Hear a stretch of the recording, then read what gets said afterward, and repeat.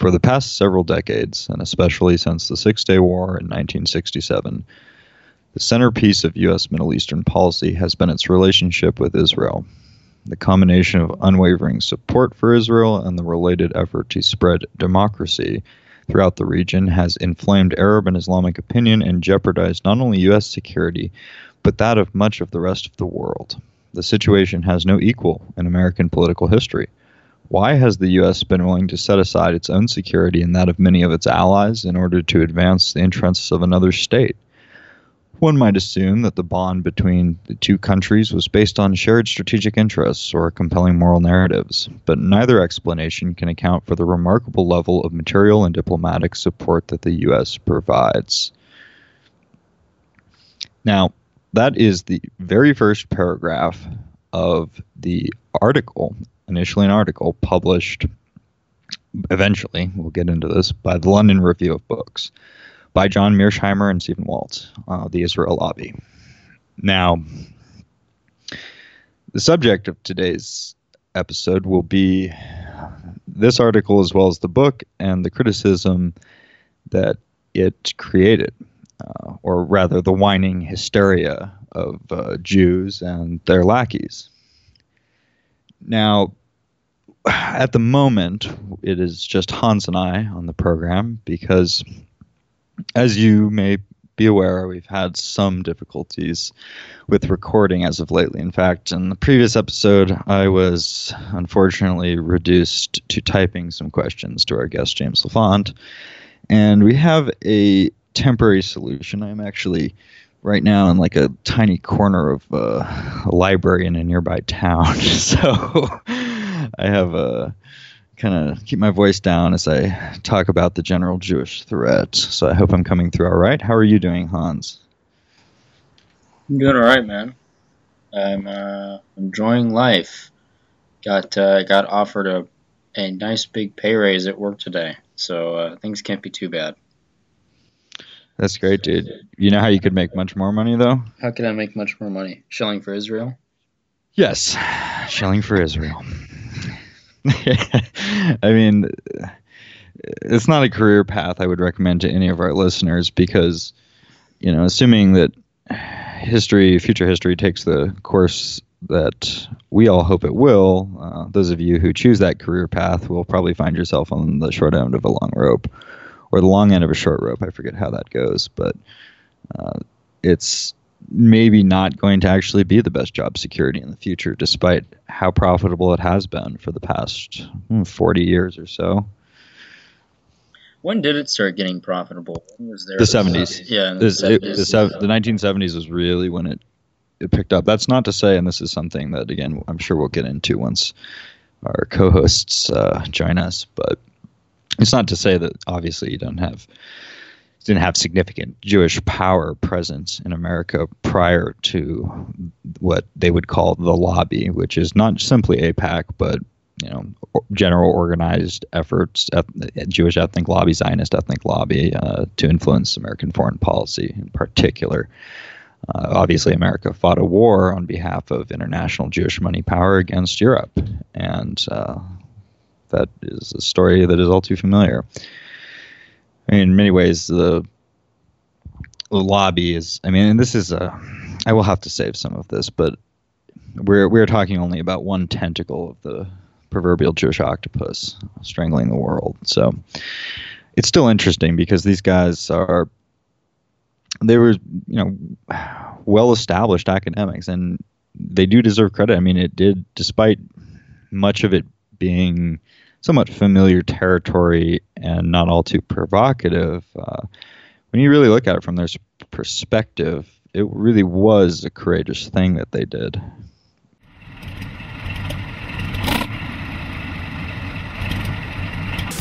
Well, I'm not a crook. I've earned everything I've got. Military-industrial complex.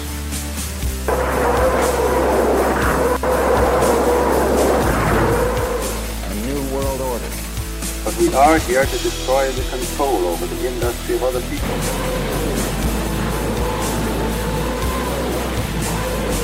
I did not trade arms for hostages.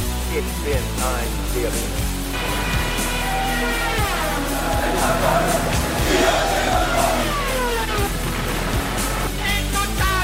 на полный разгром гнусных захватчиков. Мілька правда туінців сінчеві подкаст. So now we are joined by Hank. Hello, Hank. Hello, everyone. And Adam. Hey, everyone.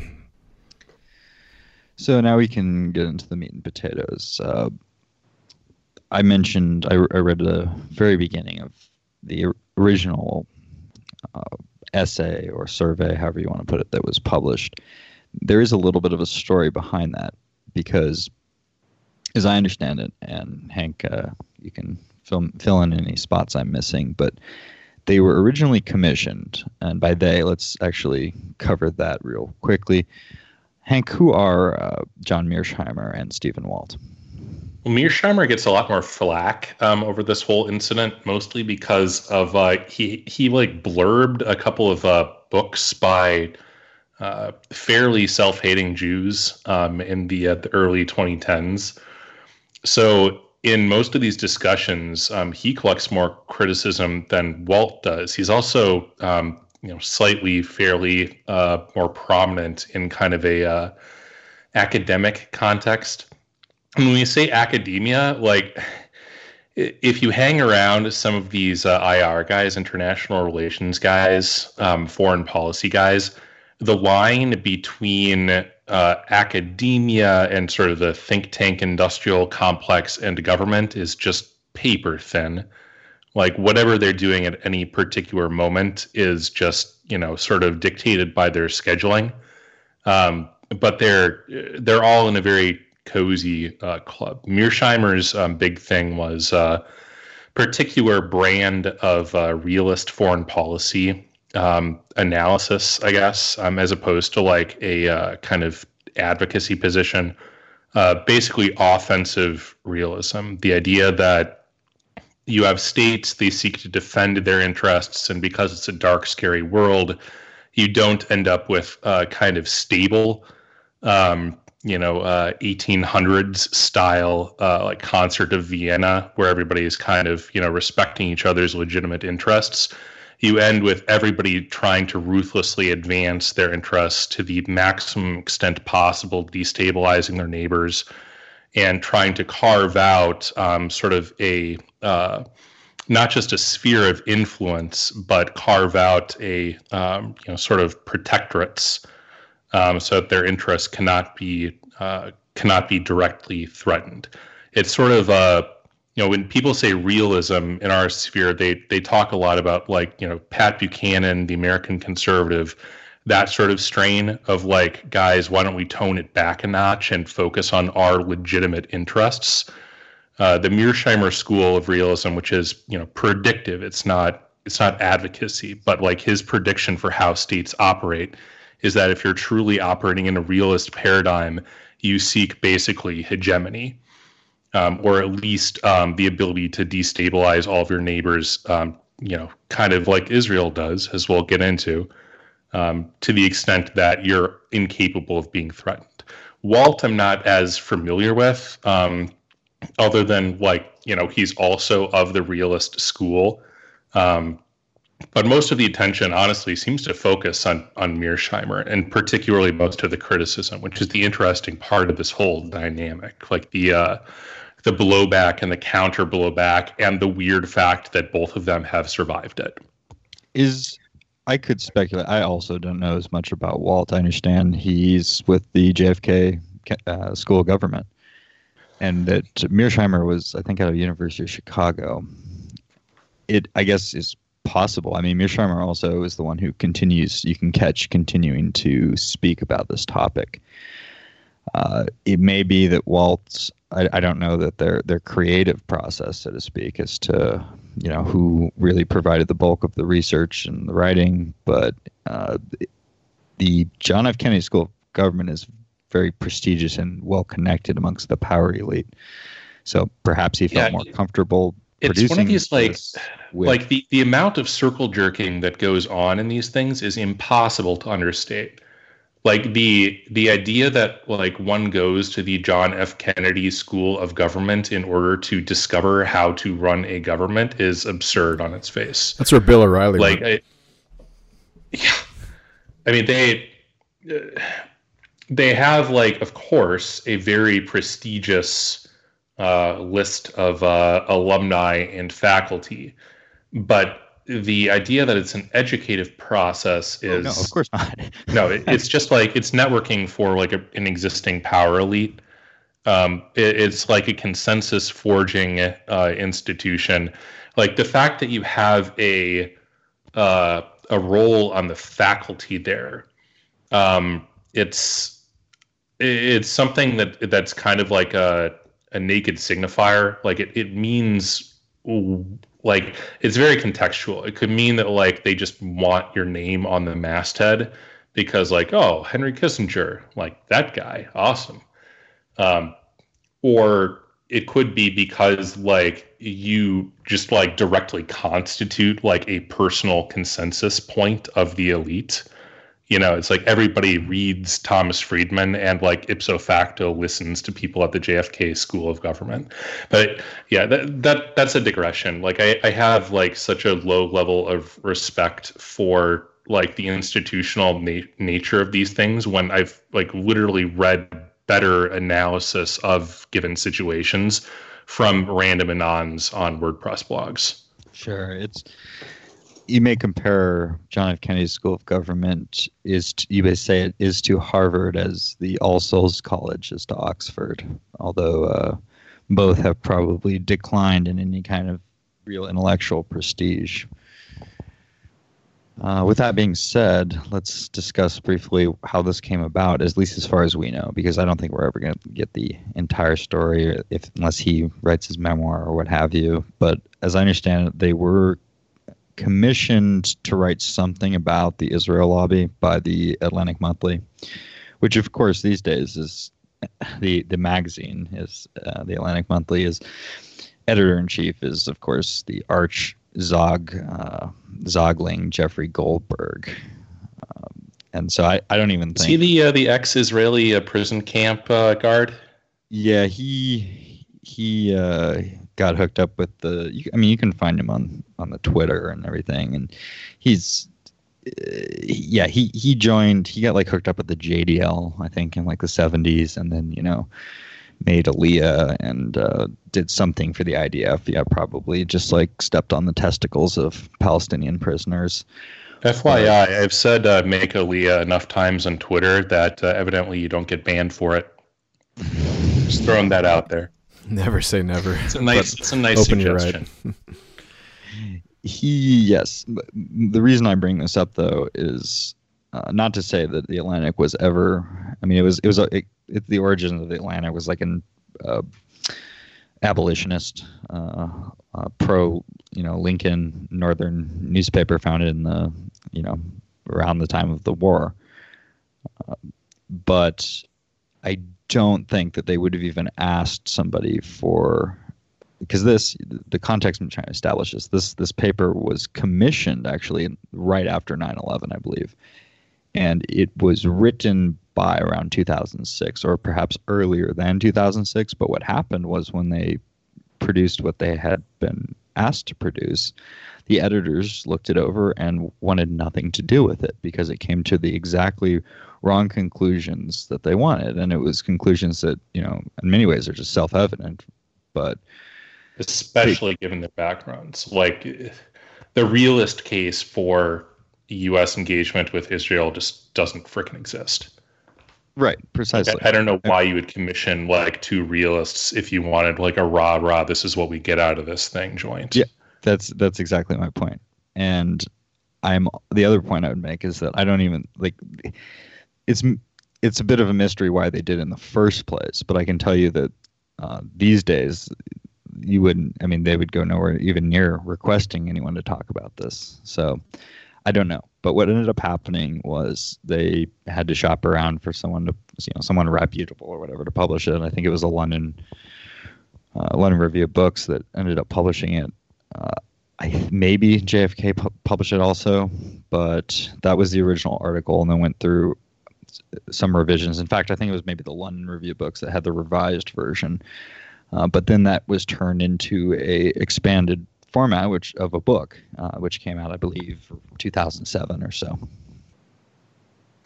So that is some background. Is there anything you'd like to add to the background? Because it is a little bit interesting. As you said, Hank, it's strange that they would have ever asked these two men in particular.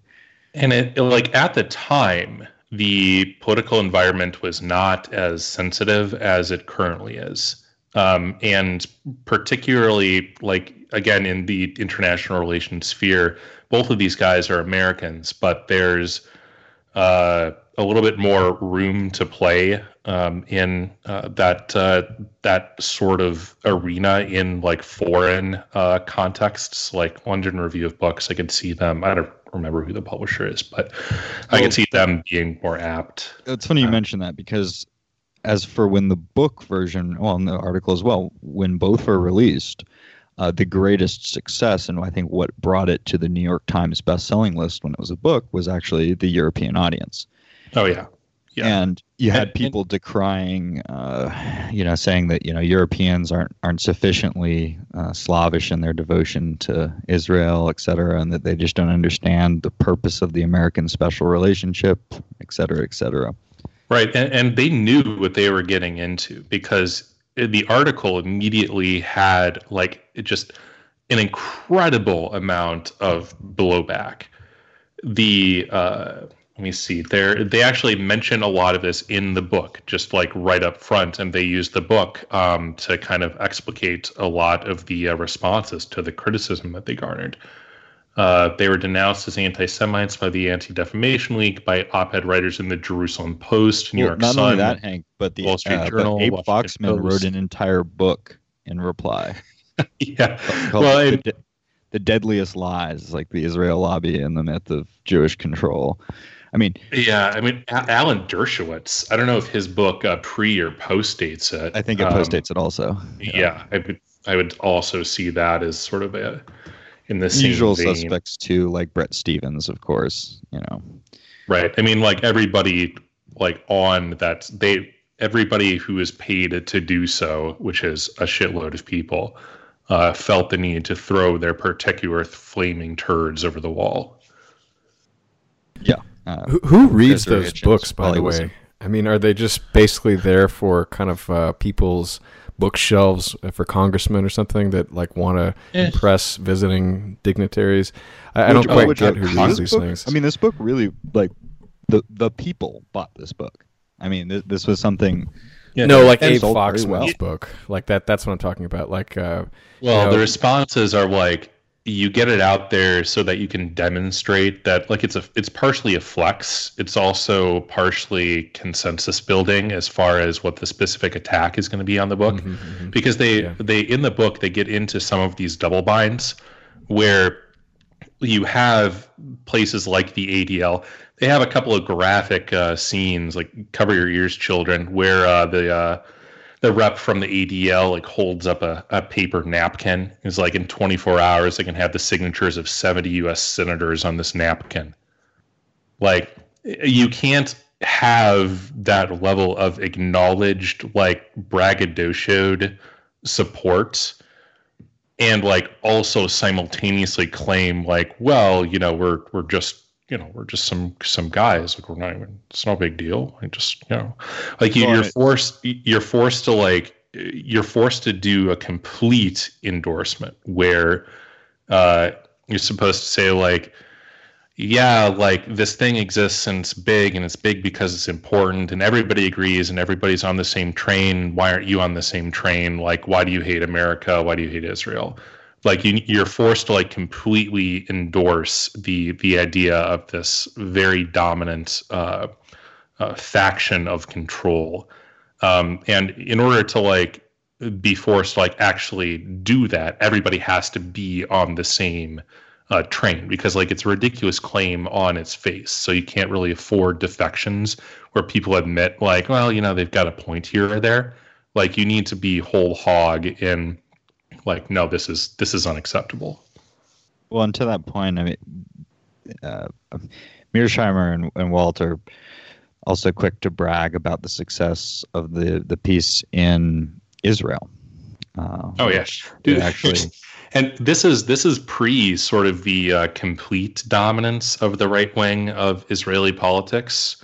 So, I mean, when they were writing in late 2006, probably this intro, like the Israeli left was kind of a big and growing concern. Like they're still around, and Israel has very strident internal debates about these things, and particularly like the Jewish left in America has gotten a little bit more vocal rhetorically about sort of engaging with these, mostly around like the Palestinians, not so much around the strategic implications, because that's like, IR politics nerd stuff. How that translates in domestic political power contexts is, it doesn't, honestly. And they get into some of that. Well, one of their great sins was that they quoted a lot of sources, and for contemporary material, those sources, of course, include newspapers, particularly Jewish newspapers. And this is something that anyone familiar with the dissident right in the current context, i.e. you, the listener, would be quite familiar with, which is they will never, they won't do it to you because no one really cares what you have to say, or us, we're all in the same boat here. But if you use, the right, our right is fond of pointing to places like the Forward or even Haaretz to make the same points that we will make. Jerusalem Post, et cetera, et cetera. And this is exactly what they did. And not even that, but like going into the Israeli archives, like they discuss briefly. These are all books. It's extensively footnoted, and it's worth looking up their sources. The quote unquote new Israeli history, or the new history, as a phrase of Israel, where they're actually going into the primary source documents, the journals.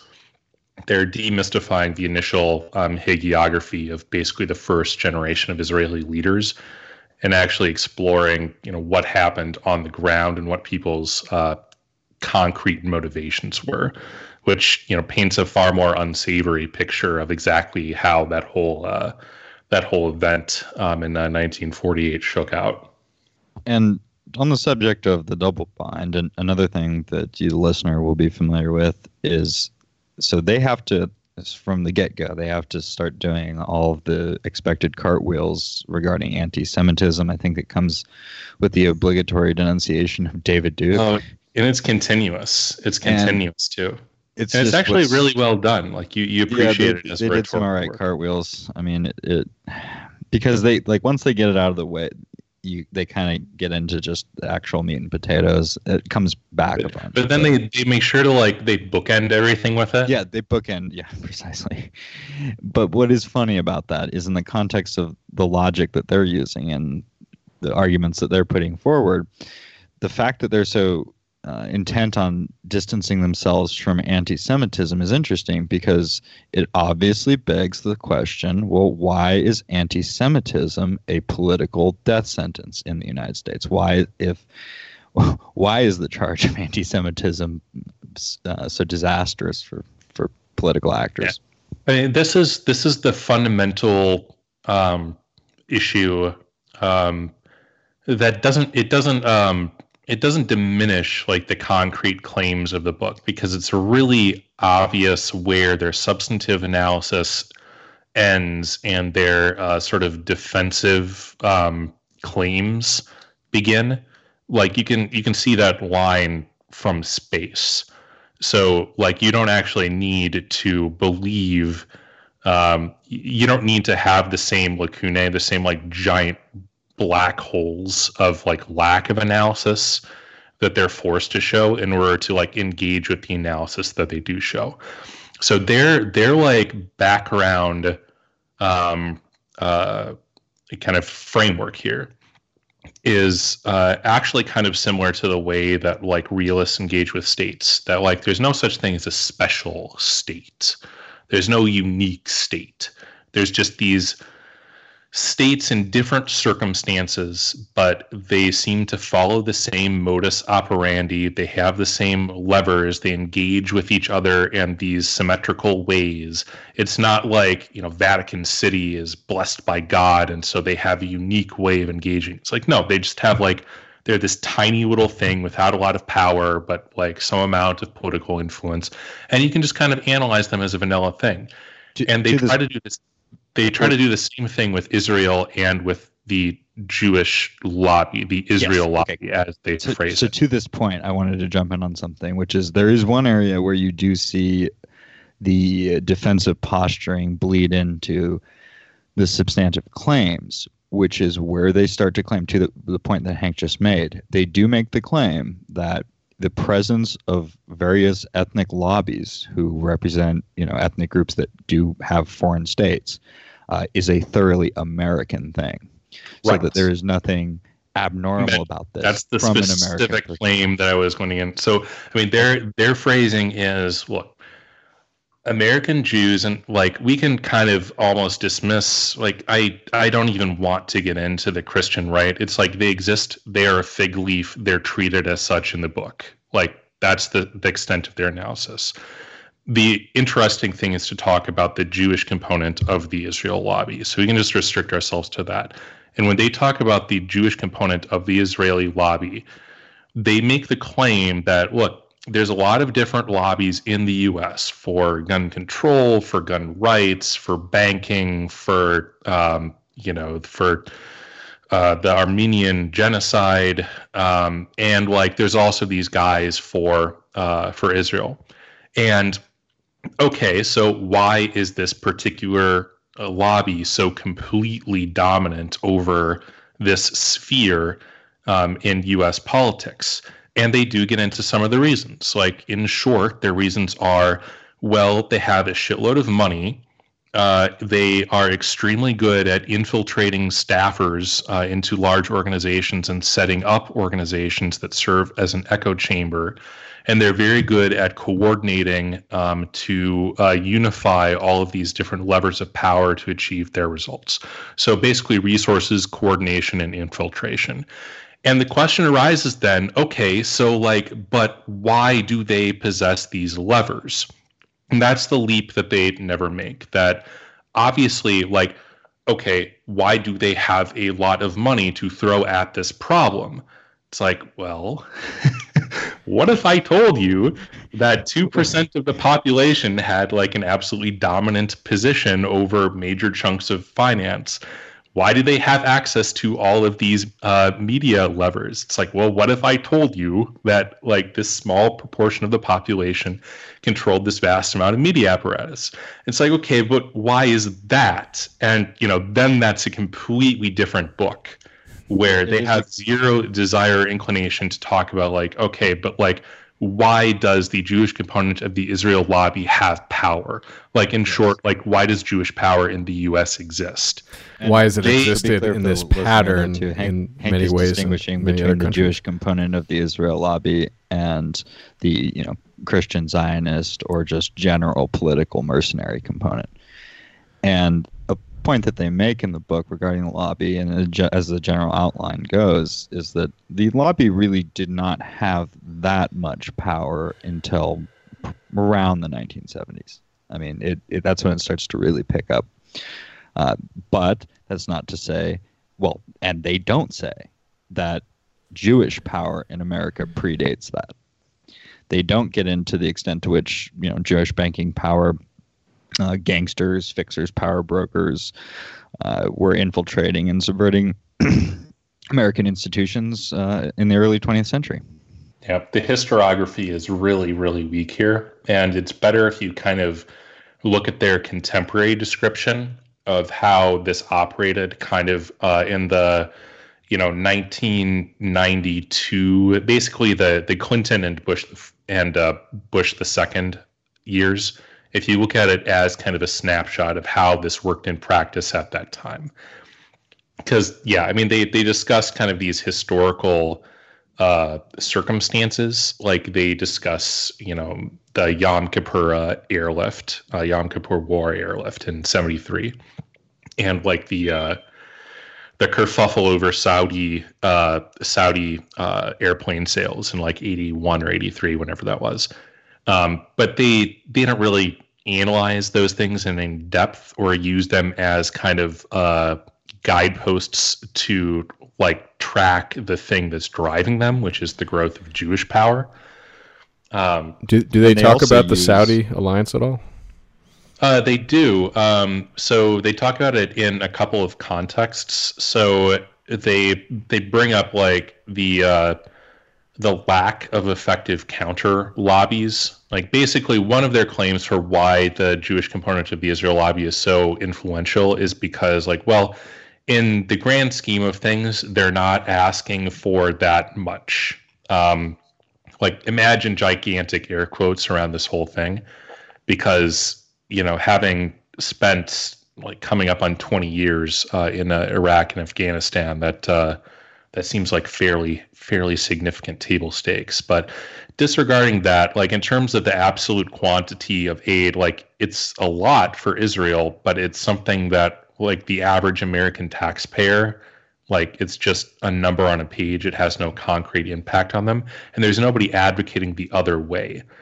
Like the Saudis are allied with Israel, which they don't really get into a lot. Like I think just to contain the scope of the book, but the sort of anti-Israel Arab lobby in the U.S. doesn't really exist worth mentioning. They have no domestic political constituency in the U.S. They have some amount of money. Most of that is like Saudi money and Bahrainian money that isn't actually at all opposed to Israel. So they sort of dismiss that out of hand as like a significant factor, I guess. Yeah, I mean, they leave out, and talk about poor historiography, I mean, they leave out over 2,000 years of what the Emperor Claudius would call the fermenters of a universal plague.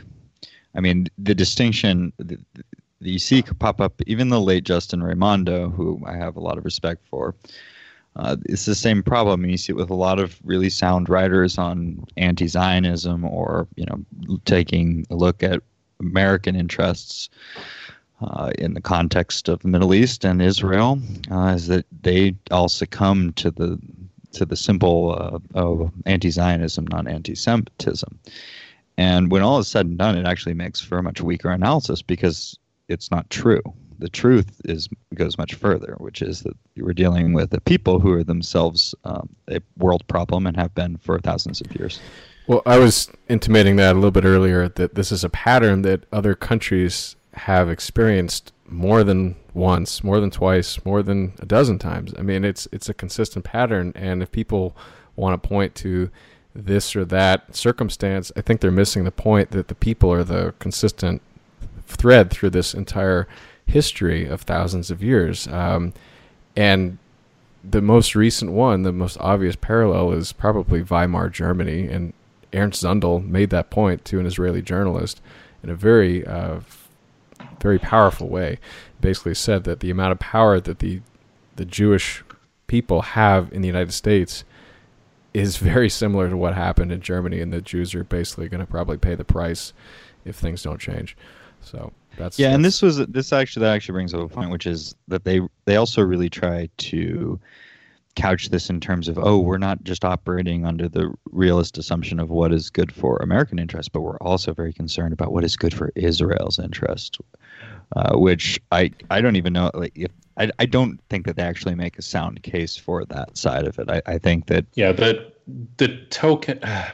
So they actually do that in two different directions. So they make the kind of silly case that the Israel lobby, and they give a couple of instances of them being like quote unquote more extreme than the Israeli government, and a couple of instances where like a few U.S. senators wanted to like cut aid to the Palestinian Authority by more than the Israeli government was asking for. It's like, oh, surprise, like two factions of Jews like disagreed about something, like in terms of the amount, like not the direction at all, but the amount. But they make the claim that this has been negative for the Israeli position, which I think is laughable at this point. It's absurd to claim that Israel is not in a far better strategic position by pushing the envelope time after time and getting bailed out when necessary. They've certainly had misadventures that have been enabled by the U.S. Support, particularly the Second Lebanon War in 2006, I want to say. But in whole, like their 30-year strategic plan has been a smashing success. They also do the other thing when they're talking about the Israel lobby, and they make the claim that,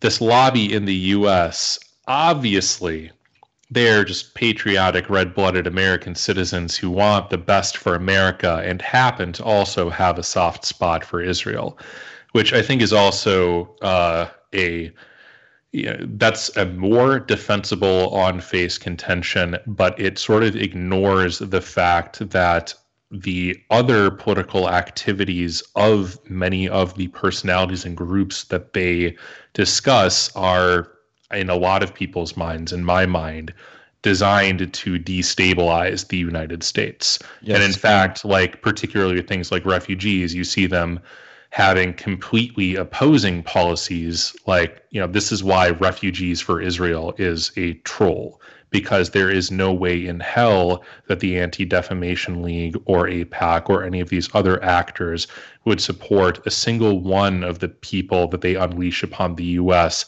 setting foot on the sacred soil of Israel. Yeah, and they concede as well. They concede the point that, again, back to the hypocrisy from the realist perspective, they also concede that Israel's an exceptional state where most states are not entitled, especially in America, everyone has heard this a million times before, but most states are not entitled to having a racial quality, to an ethnic purpose. And they refer to Israel every time as the Jewish state, and they say exactly this because of, blah, blah, blah, unique historical circumstances of, most 6 million. And whereas in America, of course, it's perfectly normal to have foreign subversive groups running lobbies in the state. Well, they do make they have a certain amount of ambiguity, which was like the Israeli position of what exactly was meant by we are a Jewish state or we are the Jewish state. Yes. Was ambiguous until, varying levels of sort of continuously gotten more and more explicit about what that means, to the point where now Bibi Netanyahu is like, yes, like Israel is a state of its Jewish citizens. Like Arab citizens, not so much. Like we are, like he essentially made it explicit that like we are a ethno-state. We are a specifically exclusionary ethno-state. It's not that just we happen to be a Jewish majority, therefore like we rule in the interests of the majority of our citizens. It's like, no, like the soul of our nation is like to rule in favor of the Jewish population, even if they were to, and actually he mentions, and Jews worldwide, even should they form a minority of their sort of explicit polity. Another distinction, because I mentioned Justin Raimondo, and in many ways I'd like to dedicate, for what it's worth, this episode to the late Justin Raimondo. But one other little trick that they do to moderate their position, and I don't know if this is genuine in that they actually were, because they are older and they may have truly been Cold Warriors, but one difference between what Raimondo's position would be and their position is they will say that U.S. support for Israel during the Cold War might, always with a little caveat, but might have been a good idea because of Russian support for satellite, for their proxy states, et cetera, blah, blah, blah, the Arab states being funded by the USSR, and therefore Israel was good for this reason. But now that the Cold War is over, it's becoming increasingly bad. Whereas Justin Raimondo would point out that the Cold War was a racket in many respects that allowed for the real enemies of the United States to gain power inside the United States. Yeah, I mean, their analysis of the, kind of historical internal power dynamics of the U.S., I mean, that's just, they like the historical ones as opposed to the empirical, like contemporary evidence that they have. Again, like their historiography is just kind of. Yeah, we can definitely agree. It's not necessarily wrong. It's just kind of lacking, and that's not really their focus. It's background. So when we talk about like the Israel lobby being dominant in U.S. politics, they start off the book with getting into a whole bunch of detail about the extent to which that's the case. These numbers have obviously changed over the course of the last decade, but I don't think by the order of magnitude. But as of 2005, the U.S. had contributed $154 billion in direct aid between, I guess, 1948 and then. They provide copious amounts of technology assets, for instance, to advanced U.S. radar guidance, everything else, access to private aid from particular Jewish foundations. All of this adds up to about 2% of Israeli GDP, which sounds minor until you realize that, okay, if you're a state and you want to raise 2% of GDP in taxes, that requires fairly onerous tax rises. Like, if the government is collecting a fifth of your country's GDP in taxes, that would require them to raise taxes by 10%. That's a lot. It works out to about $500 per Israeli. And, never being one to miss an opportunity. Unlike every other recipient of U.S. aid, we basically ship them a check FedExed dated to the first of the fiscal year every year, rather than stringing it out. Just can collect a little bit of the extra interest there for the intermediate period. Not only is it an enormous amount of money, but when the U.S. sends aid, like you'll see this tack taken in a lot of kind of quasi woke right wing things that like U.S. aid, it's really a subsidy to the military industrial complex, because you're normally obliged to take this money and spend it on U.S. hardware. So it's like, the money takes a round trip through Tel Aviv before it lands back in Washington, D.C. to be cashed by Lockheed or Boeing or whatever. But in the special Israeli circumstance, they're allowed to spend a quarter of it on Israeli hardware, which means that Israel is now the world's 8th largest arms exporter because they can support those economies of scale. They get a special waiver year where normally when the U.S. gives military aid, it's routed through its particular office in the Department of Defense. It's like the Defense Assistance Office or something. Basically, if you're, Bhutan or whatever, and you get a bunch of U.S. aid and you want to buy some hardware, you call up your general, who's your liaison, probably not a general, maybe a colonel or a major if you're Bhutan. You're like, hey, Major Johnson, we'd like to purchase a bunch of M16s and a bunch of mortars or whatever. He's like, okay, well, I'll talk to our supplier, and he'll ship it over, and we'll deduct that from your account. Then when you actually receive the hardware, you have a liaison who's actually in your country that's making sure that it's like actually hardware. You're not just cashing the checks. You're not wasting the money. You're not just straight up embezzling the money. Israel has none of that. So Israel is allowed to place direct orders. They don't have, it's kind of like like when people start abusing your corporate expense policy and, you don't have to have a receipt under $10. So you see a bunch of charges for like $9.99 at Starbucks. And it's like, how much coffee can one man possibly drink? Well, if you're an Israeli and you're the head of the Israeli Air Force, then you're embezzling tens of millions of dollars because you don't have to get prior approval under $500,000 at a time. Oh my gosh, it just kind of keeps on going. If you're at all familiar with government contracting, evidently none of that really applies to Israel, is the long and short of it. And that's just the monetary side. So besides like the direct contributions, the U.S. is obliged to pre-position quote-unquote pre-position, implying it's for U.S. usage. $400 million worth of weapons at any given time in Israel, except for you don't get to actually use it for the many U.S. adventures in the neighborhood because it's just sort of in a big warehouse. It's not like assigned to particular units, so it would be extremely logistically onerous to actually get that to the correct units. However, if you're the Israeli army, you know in intricate detail exactly what's there and exactly to whom it's allocated, and you can use it for things like your 2006 invasion of Lebanon. So it's effectively a floating line of credit or line of equity that we provide them so that they're not put in the situation they were in 1973 of actually having to have the U.S. Want them to survive in order to have their strategic reserve of hardware. In addition to this, you also have the development of joint development, quote unquote, of things like their Arrow missile systems and various other avionics.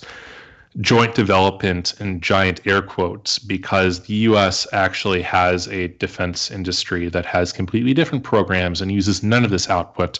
In reality, it's solely for the benefit of the Israeli defense establishment. So the long and short of this is, even just on the purely military contributionary side, to say nothing of the fact that they basically have a pocket veto in the UN, that the U.S. will go out of their way to threaten countries that are inimical to their interests. If anyone is so bold as to recognize the Palestinian government or whatever, they get their aid cut off. But if you just look at the monetary side of things, you can take the paper value of this aid and essentially double it because of all the various exemptions and kickbacks and sort of a greasing of the skids that's allowed to happen. And then, you can get into the fact that the U.S. is their attack dog in the United Nations and prevents there from being any sanctions imposed upon them. They prevent any investigation of their nuclear program at the International Atomic Energy Agency. They're happy to threaten their neighbors on their behalf. They allow them to act against U.S. interests in places like Syria, where they were literally arming al-Qaeda and treating them in Israeli hospitals. It sort of goes on and on and on and on, and I'm sure I've talked at enough length that I don't need to hammer the point anymore. I had just two comments. You were talking about how Israel is effectively given literal and figurative air support in their military operations in the region. They recently used the American-made, at great U.S. taxpayer expense, as we profiled recently, the F-35 stealth fighter in Iraq to target Iranian operations there. This is from Zero Hedge. And I was also going to mention, if you guys haven't touched on it already, what happens to U.S. congressmen when they not only just object, but raise the question, what's going on? Why do we all have to go to AIPAC? Why is this country constantly involved in wars? I can tell you what happens. You get chained to the inside of an empty diesel truck, and you get dragged around until you have basically gangrene on your extremities, and then you get thrown in federal prison. Well, Nick, because that's exactly what happened to James Traficant. Yeah, I was going to mention him because you've mentioned this to me many times. I mean, I didn't hear about the diesel truck. I mean, he died allegedly while he was riding his tractor. No, this was before he was thrown in prison. This is what's called diesel therapy. This is what they do. Yeah. Okay. Yeah, but his death was very suspicious as well, and he was put into prison after he basically made the points that we're making, and it was over. God, probably something like they got Dinesh D'Souza on. It was very suspicious, but yeah, I mean, you basically get punished. You get punished. So this is what's so funny about this book, though, is that they basically implicitly they ask the basic question: is an alliance with Israel in the United States' interest? And they slowly start to wind it back, and it's maybe it's not so great, but by the end, it's wait, it seems like what you're describing is a hostile enemy state that's actually a national security threat. Yeah, I mean, their attempts to sort of portray the other side fairly in terms of like, oh, this is what the U.S. gets out of it. You can see the sort of disdain coming from their again, like, because they're realists, when they talk about like, oh, like we're metaphysical brothers because we both fight terror. Like, that's just the purest form of bullshit. When you're like talking about state interests as like a coherent state having like concrete objectives and threats and payoffs, the notion that we're both fighting terror is ludicrous, and as like a reason for friendship, that like, oh yes, well, we both dislike this tactic, implying that either the U.S. or Israel, in any sense, is fighting terrorism as opposed to being gigantic proponents of its effectiveness. So when they like say that with a straight face, that like, this is what the other side claims is the contemporary justification for this to exist, you can tell that they're sort of damning with faint praise. Right. And the other concept that you're not going to see them use the actual word, but they are effectively describing it, which is, of course, treason. Yeah, when they talk about like they have a whole section here. I recommend getting the ebook just so that you can easily track all of the references back and forth. I guess you can do that in the paper one too, but it's not quite as easy to find their source material or to do the Control F for things like dual loyalty. And they do this nice tap dance where it's like, dual loyalty. What does that mean? I mean, nobody's saying that these guys aren't patriotic or that they don't love America. It's just, I mean, you have a soft spot for Norway if you're in the U.S. Sons of Norway. It's a fraternal organization. You know who did question their loyalty? Richard Nixon. He said, and this is from a book by Roger Stone, by the way. So, what the hell is wrong with these Jews? No, he basically I think that was said his quote. Jews need to. Well, there's many quotes about the Jews in those tapes, especially that are quite interesting. But what he said in this Stone biography of the guy was basically, if Jews would consider themselves Americans first and not Jews first, we could work with these people, but they don't, is the implication. Yeah, and so he brings up the case of Henry Kissinger, who's actually a fairly good example of somebody who actually acted in the interests. I know a lot of people disagree, but my opinion is that he was acting like entirely in the interests of the U.S. at times. And it's interesting to note, negotiating with the Israeli government.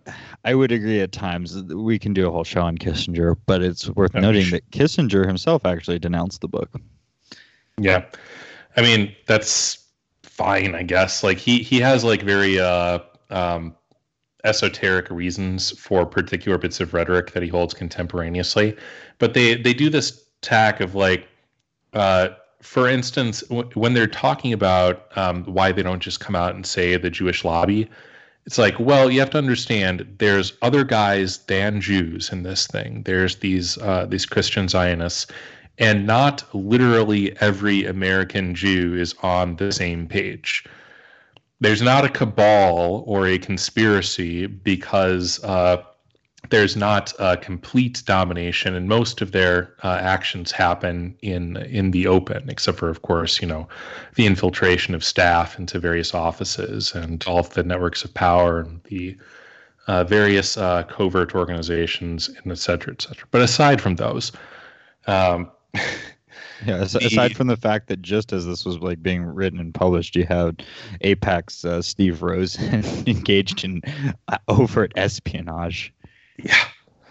Yeah. But aside from that, it's all very, very over the table and completely normal. Like they do the straw man of at like every possible point of kind of what the substantive claim is of the the thing that they're going to be accused of, in order to like be excessively fair, so that they can then like blow that straw man out of the water. I mean, it's not quite like Democrats are the real racists, but it's like, called me a Nazi. Why? No, I'm not a member of the National Socialist Democratic Party of Germany, of whatever the acronym is. Like, that was dissolved in 1945. Like the highest form of like claiming the most ridiculous rhetorical interpretation of what's being alleged, and then saying, of course, that can't be true. Therefore, like, Jewish power doesn't exist. Their main rhetorical thing is, we just want what's best for American interests and Israeli interests, don't you? Yeah. Which is like a fine tack to take, because when you get into like when people are actually forced to justify why do we have this relationship with Israel, that's the choice of what particular tack they're going to make. Like, there's a limited playbook to come through, and one of the super above board and totally normal things to do is like the distribution of these literal talking points and organizations that exist for that specific purpose. But when you force them to actually sit down and commit to one of those positions in order to attack people like Mearsheimer and Waltz, most of those are very lacking, and they address a lot of those specifically in the book. Like, the book it's a good job of BTFOing the standard like half dozen pieces of just raw rhetoric in most cases that comprise the playbook of like, so why do we like Israel again? How much of this was because they felt like they wanted to get published and they were self-censoring or distorting some of the message to get it out at all? Like, they didn't need to write a book. It's just like, I don't think either of these guys has the same conception. Like, I'm probably being a little like imputing a little bit more wokeness. They're definitely more woke than the book lets on, just because of like the rhetorical tricks that they do. But I don't believe that they genuinely sort of appreciate that this is like one of the major issues facing U.S. society. Like, when they don't appreciate you're dealing with, again, enemies and treason. But to your point, Hank, about their conclusion section is hilarious, because they're like, yeah, there's no real way out, because there's no way that you're going to ever be able to diminish the power of these groups. There's no possible lobby that can rise up and be a counterbalance to them. So I guess maybe you have to appeal to their patriotism and just convince them with good old-fashioned argumentation that, maybe this isn't in the interests of everyone involved. Yeah, I mean, maybe there should be a lobby for the benefits of American interests that's more powerful than foreign enemies. But to your point, Hank, as to people's responses to this, if you force them to sit in a chair and explain themselves, I think what's interesting is they can't. It's because of, again, the realist position that they take that makes it so difficult for the usual shills to engage with it, because the preferred method is the moral case for Israel, right. Yes, which has nothing to do with interests. And they of course anticipate this, they understand this, and they address this. And this is in general, like the Zog shill machine, or rather specifically for the Zionist entity, really comes out in force when you start talking about Israeli crimes and brutalities committed against the Arabs. That and the Iraq section were the parts that got the most pushback. That's exactly, because for the perspective of mass appeal and appealing to the American rube whose mind and soul is infected by the American religion, this is where they prefer to have the discussion, to the extent there's any discussion at all. This is where the browbeating is to happen. They're not going to browbeat you over the fact that Israeli lobbying is in the interests of Americans so much as they're going to make the moral claims about Israel and the suffering of the Jew and blah, blah, blah. But more importantly, they'll do also appeals to the whole shared values thing that you've heard a million times before. Israel's the only democracy in the region. And they actually make quick work of this, impressively enough. Is this where they make the insufferable Ben Shapiro do the rounds? How do you mean? Well, I'm talking about Mearsheimer and Wald. They make quick work of even the concept that Israel is. I'm talking about the strategy of equating the moral significance of America and Israel together, the Judeo-Christian tradition together. Yeah, in Ben Shapiro's case, it's the American religion he's appealing to. That's why he exists at all. Yeah, I mean, this is chapter 3, a dwindling moral case. This is nothing that would be unfamiliar to anyone who has opened a newspaper over the last decade, probably. It is the sort of thing where back in this time frame, there was a big attempt to sort of obfuscate these issues as much as possible, have as much disingenuous rhetoric as possible.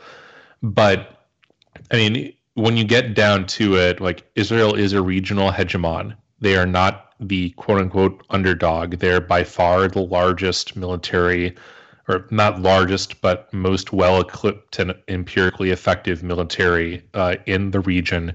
They have the most hardware, the biggest budget. They have nuclear weapons. They have submarines.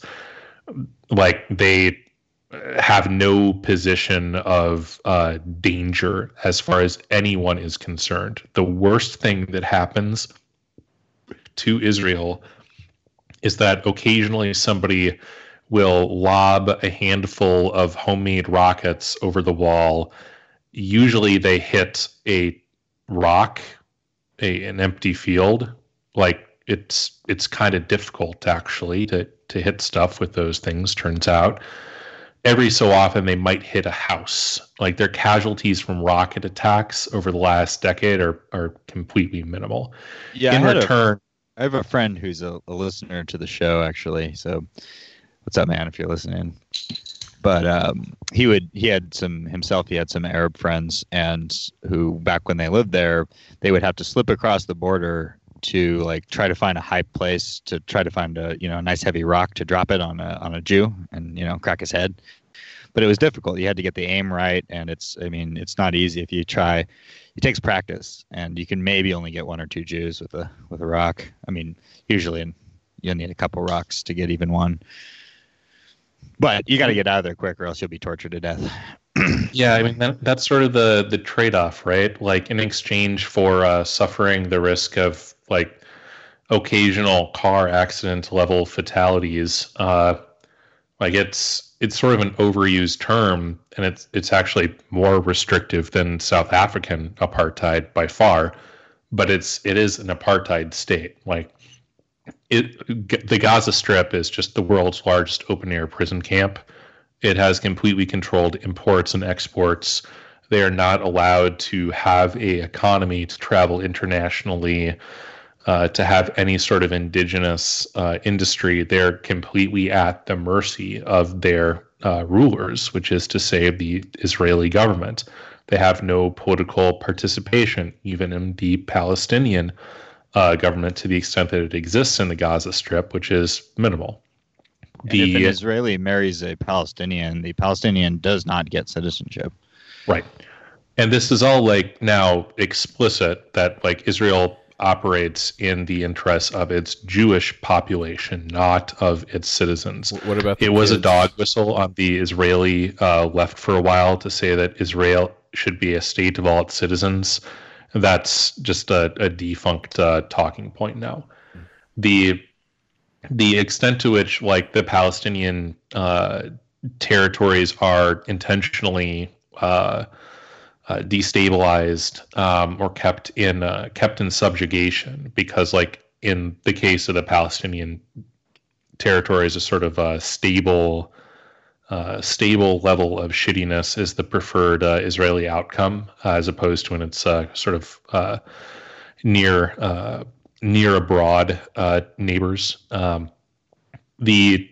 It's unconscionable if you are going to accept a Western, the sort of like Western liberal conception of how a state should relate to the people that it rules. Now, if you go full kind of Israeli Nazgul, and you're like the Bibi quote, there's tons of good Bibi quotes, but essentially it's like the weak should fear the strong .text. Like, we have the right to do whatever we want to the Palestinians because we lost the war, and et cetera, et cetera. If you accept that frame, then like, fine, I guess, but then like you would have to sort of admit a lot of behavior that Jewish organizations in the United States are very quick to compare in different contexts, different nations doing them to, the Holocaust and et cetera, et cetera. Which, Hank, is precisely the reason for the discrepancy between Jewish news for Jews and Jewish news for the so-called Goyim. Right. I mean, these things are not hard to find, like these exact points of rhetoric. If you actually like look at who shows up to a BDS meeting, the boycott, divest, and sanction, it's in many cases majority Israeli cat lady, or not Israeli, majority Jewish cat ladies. Yeah, I was like actually take the leftist talking points somewhat seriously. There in this case. are Jews that I've met that espouse the anti-Zionist ideology of open borders for everyone, including obviously the United States, but including Israel, and that's very interesting to me. But those are people though power. who don't themselves have power. Is that what you just said too, Hank?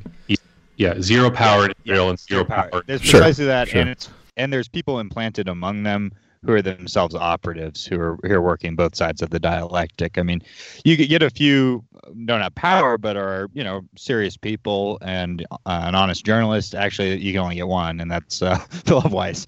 I mean, there's a few of his writers and associates, I guess, as well. But Philip Weiss, if you want the anti-Zionist perspective from a Jew, that's actually more or less honest, you could read Philip Weiss at mondoweiss.net or .com. I forget which it is. And this situation postdates this book, but if you look at the way that Israel has behaved in its near abroad, particularly in Syria, over the course of the last, how long has their civil war been going on? Like 5 years?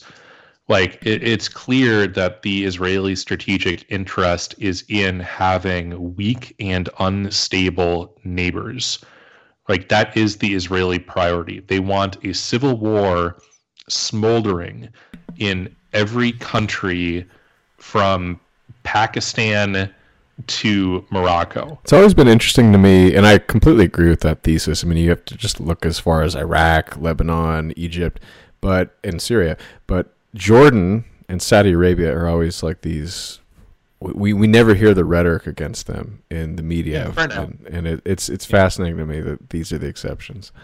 I mean, this could switch on a dime. Like, the Saudis are extremely allied for the moment with the Israelis, and they are like objectively like extremely weak. Like, the Saudis have been getting their asses kicked by like malnourished, disease-ridden Yemeni tribalists, like ever since they intervened there. Like, they just like lost an airport. Like, their army literally cannot defend their borders from a couple of dudes with rusty AKs. Like, a lot of the times this is a straw man when you talk about like, oh, these Arabs like living in caves and like hammering out AKs, but gosh, they're good fighters. But like, in this case, it literally is the case. The Saudis don't want a strong army, because if you have a strong, competent army, then like, why do you need this completely degenerate ruling class of royals? Like, why wouldn't you just have the army in charge? So they're basically just a big pool of money that pays off to some extent, the people that offer them protection from their local rivals, the Iranians, and to some extent the Yemenis, like really anybody competent. And in this case, it's Israel and the United States. So for the moment, they're perfectly happy to cooperate with them. I'm sure that would turn into a extortionate relationship as soon as it was possible, just because that's the complete modus operandi. Yeah, contra Thomas Victor, there's no Saudi warrior aristocracy of super soldiers. I wish. Oh man. Cyborg, I wish we had cyborg commandos running around doing orbital insertions. Very technopunk. But instead we have my cousin, he's really dumb. Therefore, the army's a really good place to put him. Here's the fanciest military hardware. This guy from Lockheed told me works pretty well. Yeah. Make sure, don't blow up anything important. I mean, if we're going to beat up on the Saudis a little bit, I mean, I have a few anecdotes that I have more than a few, but the one that immediately jumped to mind was these YouTube videos of these like Saudis who have nothing to do. They do not have jobs. I mean, they're basically just on welfare, and then they have foreigners doing all the construction work, probably like Dubai. But they do this ghost riding the whip thing where they tilt the car up onto two wheels and then they drive down the highway. Yeah, it's cool, but I mean, Jesus, like this is all they have to do all day. It only works if you have a really straight road that you paid somebody like the Bin Ladens a lot of money to make sure is nicely graded, straight 0 degrees from Riyadh to. And I saw, right, and the Bin Ladens made a ton of money doing that, but the other one that came to mind, this is from some documentary I watched on the Saudi royal family and how much money they have, and just they don't know what to do with it. It's absolutely insane. I mean, they're basically a Stone Age civilization that discovered they have trillions of dollars underneath their feet, and then suddenly they're buying all this junk. It's like people who win the lottery. These morons who buy lottery tickets. A few of them win. Statistically, you're losing money every time you buy one, probability adjusted for what you're expected to get in a payoff. But so these people hit the lottery, and so this other example that came to mind was this sheik. Don't ask me how his relations work with all the other sheiks out there, but he invested his money in a dune buggy Rover house. And the house, so basically imagine a car that is as big as a house, and the house is actually it's not a car shape, it's not a house shape, it's a sphere, it's a spherical shape, and it's a globe that drives over the desert. Teenage Mutant Ninja Turtles. Kind of looks like the Technodrome, yeah. But it's got like the continents painted on the side of it or something like that, and he lives in his house that drives over the desert with his family, and this is what he does with his money.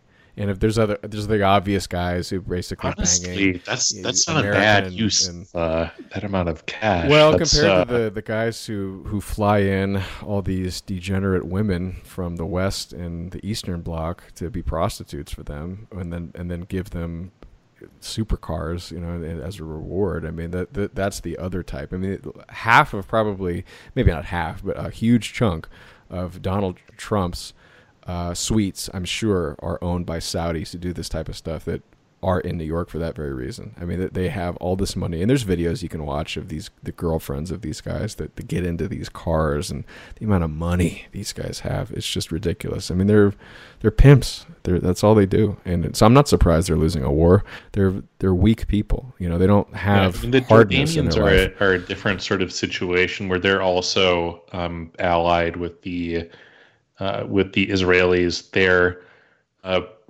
They're not a strong state. They're not a weak state. They actually seem to have a somewhat competent military, mostly because they have an extremely dangerous set of combination of internal and external dynamics. Syria and the Saudis and the Lebanese and etc. being next door. But I mean, the fact that, for instance, Egypt was willing to ally with the Israelis to make peace with them did not stop a Israeli-backed coup. I mean, U.S.-sponsored, but sort of Israeli complicity in a pure attempt to destabilize the government. Like the Muslim Brotherhood figure who was then elected, like, you know, the concern, quote unquote, was that he was going to be somewhat more anti-Israel. But the point was to destabilize and weaken the country so that when the inevitable counter coup happened, they just had less to deal with. So, I mean, that's been the Israeli pattern since the early 80s, at least, is to have weak and destabilized and war-torn neighbors. Like, in other words, like they're not good neighbors. They're the guy who like gets drunk and takes a shit in your yard at 1 a.m.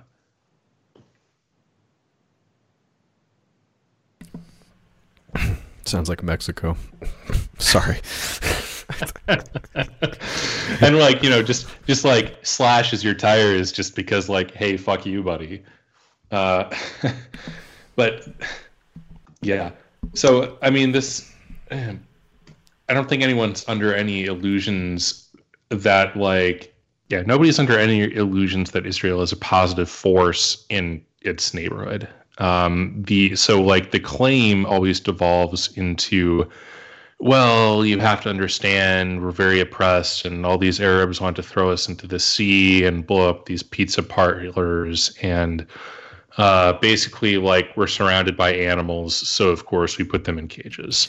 I remember when after 9/11, the argument for the alliance with Israel, and especially during the Iraq build-up, was that it was the only democracy in the Middle East. They're our greatest ally, and we are draining the swamp of the region of Islamic fundamentalism. Like those three things. None of that. The interesting anything. thing about that is it's a moral claim masquerading as a claim based on political interests. Yes. It really didn't make any sense to me at the time, even. Yeah, because like, there's what? Like, I don't care if they're a democracy. Actual reason that, let's say that was even true, it doesn't actually mean anything, because there's no reason why. I mean, democracies, for example, could easily go to war with each other. There's no necessary alliance because you share a theoretical form of government. Yeah. And that's like an explicit realist claim. Like, form of government does not matter, really. Like, they're not blind to the fact that, oh, well, if you have something like you have an Islamic revolution, that could cause you to become more warlike in the short term because of your domestic political situation. But their claim is that, like, long-run dynamics are driven by actual sort of exterior state interests. Not like they completely reject things like the McDonald's thesis that, oh, two countries that have had McDonald's have never fought a war, which incidentally has not been true since like 1998 or so. Yeah. And as the leftists, the Western and American leftists would be quick to point out, the American empire's client states, or regional puppets or allies, however you want to put it, the most effective ones throughout the Cold War were largely autocracies or military dictatorships. Yeah. And, the role of Israel, just to hammer home the point, in sponsoring Islamic fundamentalism is well documented at this point. So it's just wrong to say, it's objectively wrong as a matter of fact to say that Israel fights quote unquote Islamic terrorism. It's also wrong as a matter of objective fact to claim that quote unquote Islamic fundamentalism targets Israel. Like, Al-Qaeda has never attacked Israel. That's not their priority. That's not a strategic target of them. Most of the terrorism of the 70s through 90s directed at Israel was just straight up Arab nationalism, or like, fuck you, you killed my dad type revenge attacks. Like, I mean, the Palestinians have ample reasons to be angry at the Israelis. It's not like if suddenly, Muhammad descended out of the sky and said, actually, my bad, guys, like, you're all Christians now, that like the problem would go away. There were some Zogshil critics who actually attacked them for failing to talk about the Munich killings. Oh, man. Hey, I saw the movie. Isn't that good? Why would you, though? Like, that it's like, I guess the idea is that you're supposed to mention every single slight against them. Yeah, exactly. I just learned this. I mean, and Nick was saying, the must 6 million, and he's right. I mean, there have been atrocities and deaths constantly throughout history. I just learned that during the creation of Bangladesh, it used to be part of Pakistan. The Pakistani military didn't like these people trying to go their own way, and he issued an order to kill 3 million of them, and then after that they will see who's boss, basically, is what he was saying. And the army did it. They killed 3 million Bangladeshis. And this is not to get to all the other murders and killings. The 20th century is a charnel house. Yeah, the idea that anybody has like a unique claim in the fucking Second World War that, but this thing was the worst thing is egotistical beyond belief. Yeah, well, it makes sense when you have a narcissistic ego cult that your desert tribe has worshipped for 2,500 years. Yeah, I mean, we want to make sure that we actually get through, because I know some people are running on batteries here, but we want to get into some of the more sort of specific operational dynamics here. Like when they start talking about the actual, we probably don't need to go into the particular case studies that they discuss. Like the run up to the Iraq War definitely should be its own show. The stuff that they have about Syria and Iran has been completely superseded by present events. But when they talk about the concrete way that it operates particularly in the U.S. Congress, it describes this sort of like interlocking network of organizations, and networks of organizations kind of around a few key nodes of these extremely wealthy Jewish donors. And before you get into that, Hank, another thing I want to mention that will also deserve to be its own show, but I think it's important to say that they did address it, is the nuclear weapons program and Dimona and the Israeli threat to the Nuclear Non-Proliferation Treaty. Right. I mean, that's when we say Israel is destabilizing, that's one of the major reasons that it actually is like a strategic threat to peace. You cannot have like a stable multipolar region where you have one state that has nuclear weapons and is trying to destabilize all of its neighbors.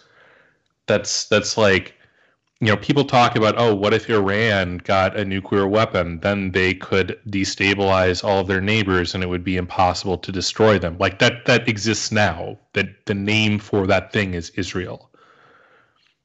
Like the fact that they possess nuclear weapons as a deterrent, and because of their lack of strategic depth, like that's the key thing.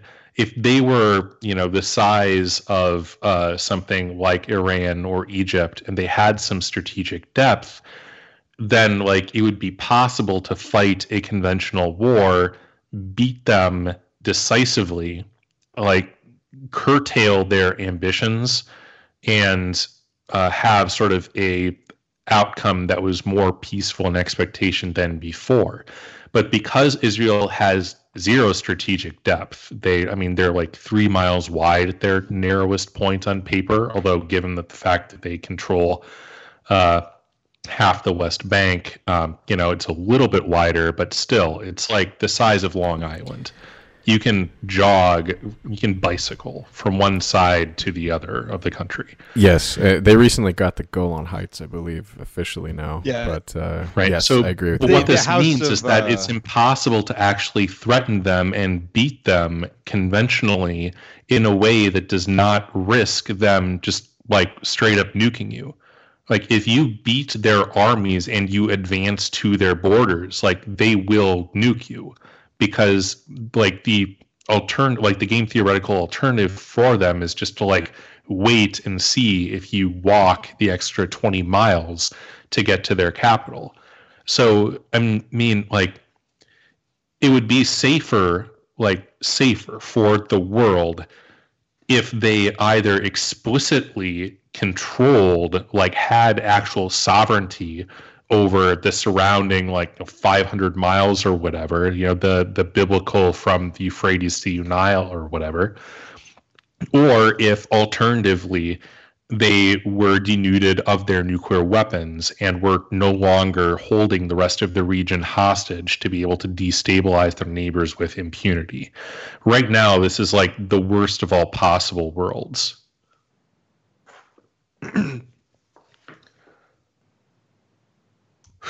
But, or if they were destroyed.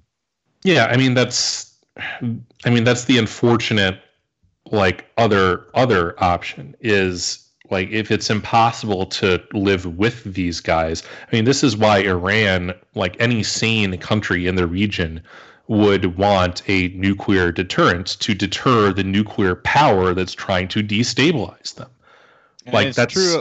It's true of Zion. This same principle is true of Zionism as a whole. Something that we did discuss when we were talking. We did an episode on something about the origins of Zionism, and I mentioned that you had many, European anti-Semites who were supportive of the Zionist project.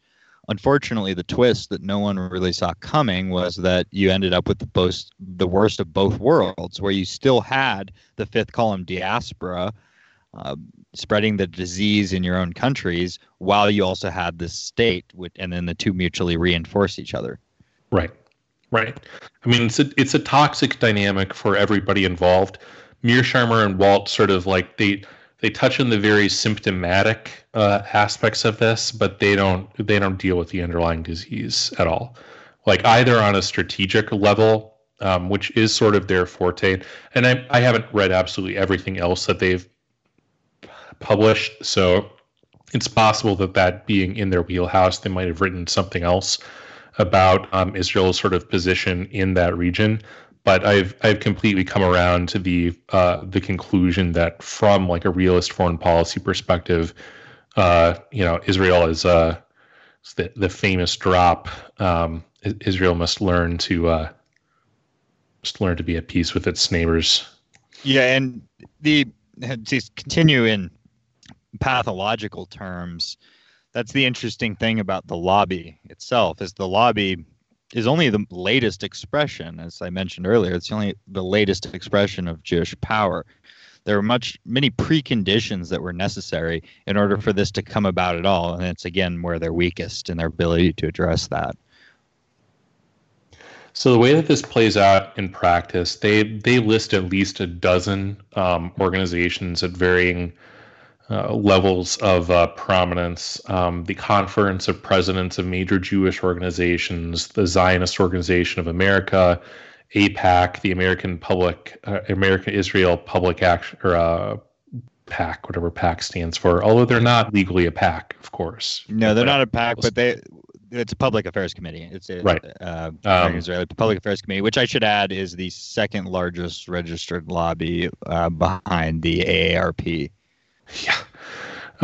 The ADL, the American or Anti-Defamation League, of course, the World Jewish Congress, and then you have a number of people who constitute sort of sources of funds so large that they form organizations unto themselves.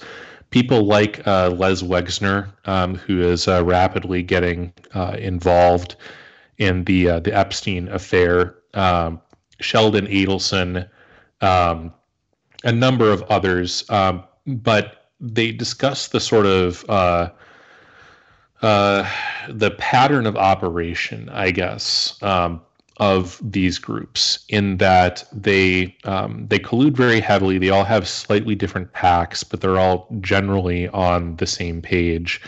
They go out of their way to silence internal dissent in terms of marginalizing any prospective Jewish anti-Zionist organization. The closest thing that exists is J Street. That's not really anti-Zionist in any real term.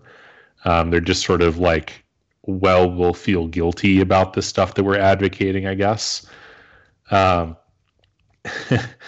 But the obvious, like, number one contributors is money. Like, AIPAC does not themselves donate. They're not legally a political action committee. They're a public affairs committee. So what they do is merely the vetting of candidates, the distribution of talking points, making sure that you're on the same page, and then handing out the Rolodex of the people who actually do contribute money.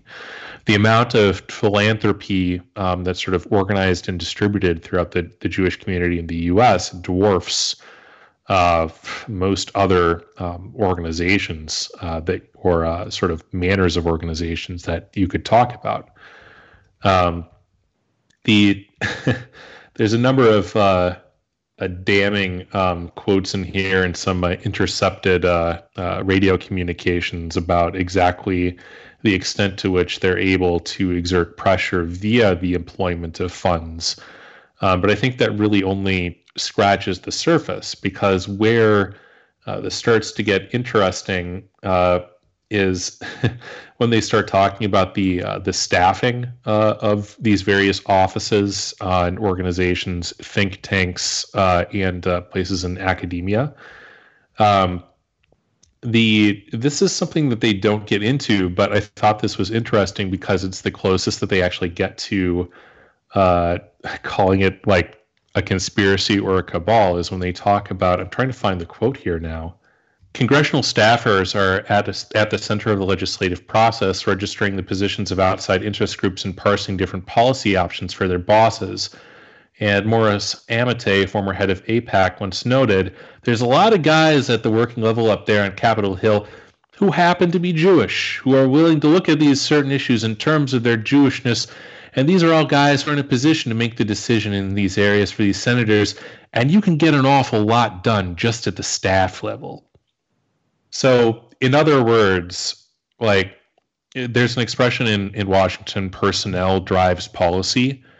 And when you have organized networks that are exchanging favors and jobs and suggesting people for positions, and in the case of sufficiently large donors, even being like, hey, you know, here's a check for a couple $1 million, and I've got this guy, he's a real go-getter. This kid would be great on your staff. Or, you know, if you should hear about any opportunities for, maybe not on your staff, but, you know, maybe you could suggest a friend.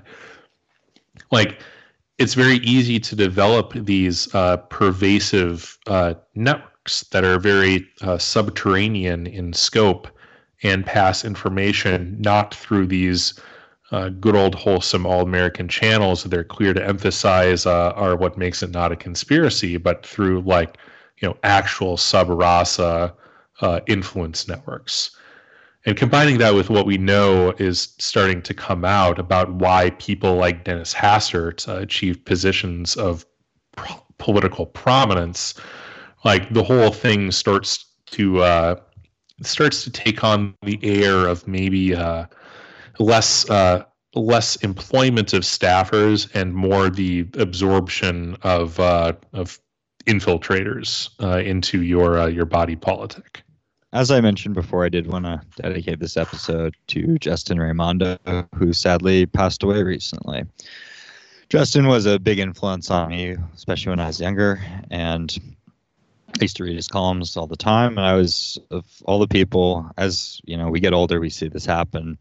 All the people who deserve to die keep on walking the earth, and the people who are of some value sadly have to take their leave. And so I would like to read just very briefly a poem that I know that Justin Raimondo was fond of, and that is by the great American poet Robertson Jeffers. So, while this America settles in the mold of its vulgarity, heavily thickening to empire, and protest, only a bubble in the molten mass, pops and sighs out, and the mass hardens. I sadly, smiling, remember that the flower fades to make fruit, the fruit rots to make earth. Out of the mother and through the spring exultances, ripeness and decadence, and home to the mother. You making haste on decay, not blameworthy, life is good, be it stubbornly long or suddenly, a mortal splendor. Meteors are not needed less than mountains. Shine, perishing republic. But for my children, I would have them keep their distance from the thickening center, corruption. Never has been compulsory. When the cities lie at the monster's feet, there are left the mountains. And boys be in nothing so moderate as in love of man, a clever servant, insufferable master. There is the trap that catches noblest spirits, that caught, they say, God when he walked on the earth.